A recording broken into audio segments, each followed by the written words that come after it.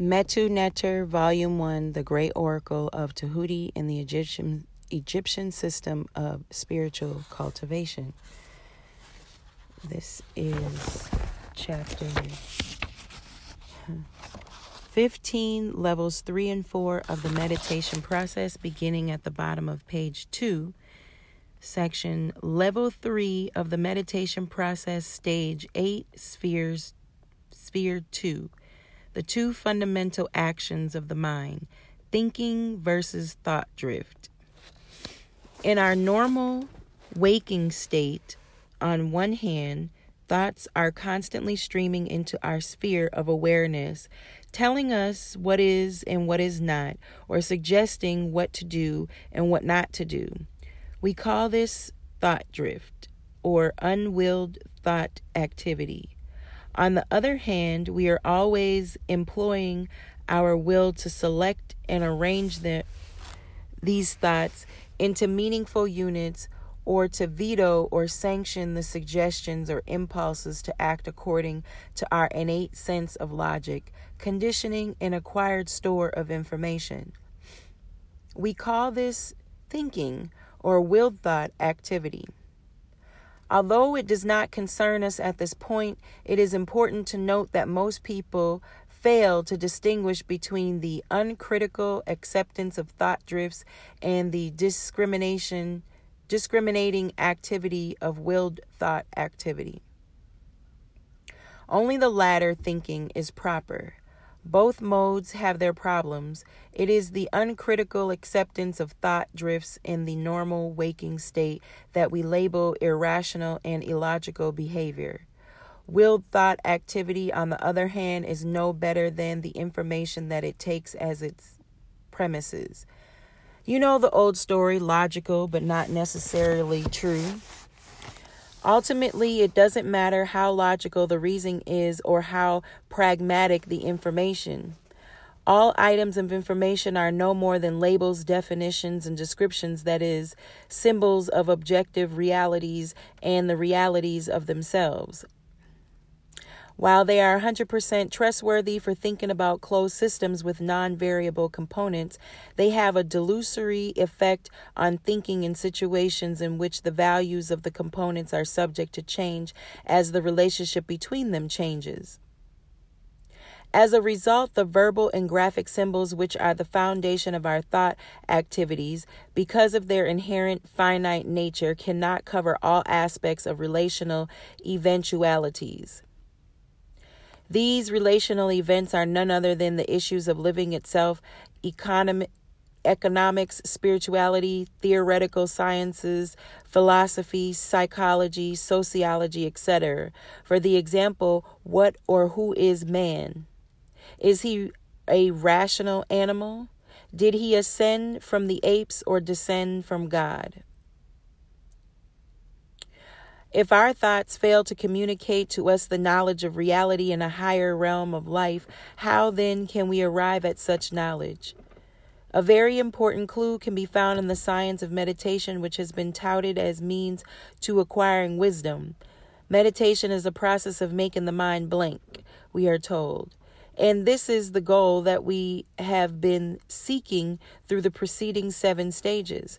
To make the mind blank is to still the thought process. Thoughts that drift in must be ignored, and the habitual impulse to exert the will in direction thought activity must be ignored. This leaves us in a state in which we are disinterested spectators to the parade of thoughts, feelings, and physical percepts streaming into the spheres of awareness. Keep up long enough, we arrived at a point where the thought drift process comes to a halt. If we had been ignoring all the thoughts, save one, we transcended and gained full insight into the objective reality that it represents. And if we are ignoring all thoughts, then we would arrive at the point in which all the consciousness could be conscious of, as of being conscious. The former is wisdom, and the latter is experience and self, the indwelling source of consciousness and intelligence. The meditation at this stage involves going into trance with the Heka of Tahuti, Aung Hung Shring, while visualizing herself as the deity, holding a pen to the blank sheet of paper, but not writing. Keeping the eyes open and directed towards the center of the forehead at the level of the eyebrow to help to keep the attention focused on the meditation objective. Before meditating, you will decide that your meditation objective is to come out of the state of thought, free, wakened trance with insight into a particular subject. In the same manner, the people go to sleep with a problem and awaken with a solution without having gone through the logical sequential thought process of the normal waking state. We go into waking trance to still the thought processes and come out of trance with the answers. This is the process of enlightenment, or kensho, as it is called in Zen, or kut, as it is called in the Kemetic tradition. Sages and prophets use it to arrive at their knowledge of reality. It transcends studying, researching, thinking, reasoning, and all the possible forms of using the mind. It is a tapping into the omniscience of the indwelling intelligence, our true self, which is our individuated share in the life of the Supreme Being. Incidentally, all messages from such oracles as the one Ching, Ifa, and the Metu Neter oracle given in this book proceed from this part of our spirit.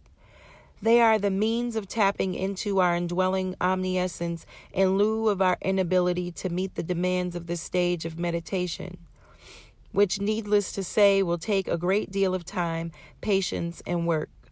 Proficiency in this stage of meditation makes the person a living oracle, otherwise known as a sage or a prophet. Level 3 of the meditation process, stage 9, sphere 1. In the preceding stage, all thoughts save one, all thoughts save one were ignored during the meditation process.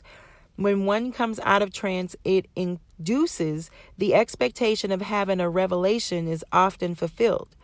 The meditation at this stage involves going into trance with the Heka of Ausar, Aung, Ausar, Hung. There are no visualizations or expectations. The attention is focused at the area about an inch beneath the navel to follow the breathing. Trakakam is also employed. Eventually, all thoughts and awareness of the body, emotions, and environment fall away, leaving our consciousness conscious of being conscious. This is the direct experience of our true inner self, Ausar. The more we repeat the experience, the more we find ourselves effortlessly detached from the lower part of our being in our day-to-day experience. In other words, we become the mummy, Ausar, decayless, immovable by emotions, etc. Level 4 of the meditation process, stage 10, 0. This is the subtle continuation of the preceding stage. When we attain to the realization of self at stage 9, our consciousness of being conscious is characterized by the sense of being focused in the center of the consciousness experience. In this stage, the consciousness of being conscious is decentralized, ever expansive, boundless, and diffused. Thus, we realize Patanjali's Patanjali definition of yoga, which is attained from the inhibition of the mental energy matter. Then the seer is clothed in his essential nature. We have pushed our quest to self to its most hidden inner recess, which in the Kemetic tradition is called Amen and Nu. We have thus become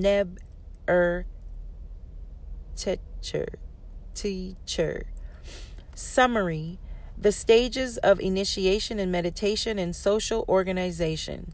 At this point, it should already be clear, if it were not yet known, that the principles discussed from Chapter 7 to the present embody the fundamental requirements that individuals must meet in order to participate harmoniously in society. With varying degrees of spiritual understanding, the so-called puberty rites of African nations were based on the principles of Men-Ab. The becoming of age is not enough. To qualify for citizenship in a traditional African society with its rights to marry, bear arms, to claim ownership of land, etc., the individual must achieve a certain degree of proficiency in the ability to ignore emotional pain, sensual temptation, physical deprivation, etc. He must learn to place the needs of the many above those of the one. He must appreciate the value of accumulated experience through a show of respect for elders and wise men. Regarding people's participation in the government of the traditional African nation, it is important to fully understand the peculiar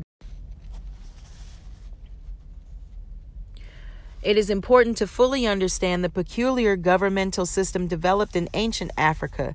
The divine kingship. Central to the system is the concept that it is not the king who leads the people, but the supreme being. Even Western spiritualists who acknowledge that the true self of man is the supreme being have not yet been able to understand this point. The man who will lead the people must be initiated into the ability to serve as a vehicle through which the supreme being and its agencies will govern the people. All leaders must therefore be masters of divine law and priests of the shrines of the deities. I will quote from the Life of Ancient Egypt by Adolf Ehrman, Dover Press, which will prove very enlightening. Quote, on the 14th of the Pau-Fi, in the 46th year of Rames II, we find the members of the court consisted of Benchikans, the first prophet of Ammon, Uisermot, the prophet of Ammon, Ram, the prophet of Ammon, the prophet of Uenifori of the temple of Mut, the prophet Amen-Mn of the temple of Chons, the Holy Father Amen-Apet of the temple of Ammon, Amanhotep, the priest and reader of Ammon, Eni, the priest and reader of Ammon, the priest Huey in the temple of Ammon, the accountant Huey of the court of justice of the town. In this case, therefore, we find 9 priests, but 1 layman, i.e., the permanent scribe of the court who reported the lawsuit. End quote. The author's phrase in this case compares this composition of the court to that of the latter time, in which the court was predominantly made up of laymen. When we compare both periods, we find that the latter corresponds to the beginning of the end of the Kemetic civilizations. A great deal of the administration of the kingdom had fallen into the hands of the foreign soldiers who had been brought in as mercenaries to the staff the standing army of the country. Yet, up to the beginning of the 19th dynasty, we find that the courts of the government of the nation are in the hands of the priests, prophets. The reason for this can be deducted from the following quotation from the same book, quote, the laws which guide the king and the courts and their decision are unfortunately unknown to us. Some of them were said to be the divine origin. A deed informs us that the criminal should be condemned to the great punishment of death, of which the good gods say, do it to him. And it expressly states further that this decree of the gods is written in the writings of the divine words. Diodorus probably says truly that he was informed that the sacred books of law had been composed by the thought of God of wisdom. End quote. Here we have it, a book of the writings of divine words, i.e. the Metu Neter, which was written by Tahuti for the use of the priests, prophets, and the king in their work of administering justice. Ehrman also states that during the Old Empire, which is the period that best represents Kemetic culture, quote, All the judges belonged to one of the 6 great houses, that is, to one of the great law courts in which the secret words were discussed. At the head of this court of justice stood the chief judge. He would be one of the high priests of the great gods, the second after the king in the court of the palace. At all ages of Egyptian history, this was the most popular position in the kingdom. The popular idea was that earthly governors and chief judges ought to vie on wisdom with their heavenly prototype. He, the chief of the judges, through the words of his mouth, caused brothers to return home in peace. The writings of Thoth were on his tongue, and he suppressed in righteousness the little of the balance. He knew the secrets of everyone. End quote. So, what is this book of the writings of Tahuti? Thoth.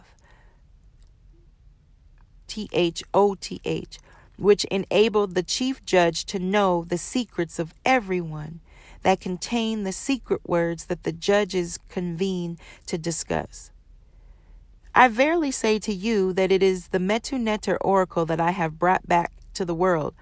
Let those in high positions use it to govern the world, will be restored to the state of peace and prosperity known.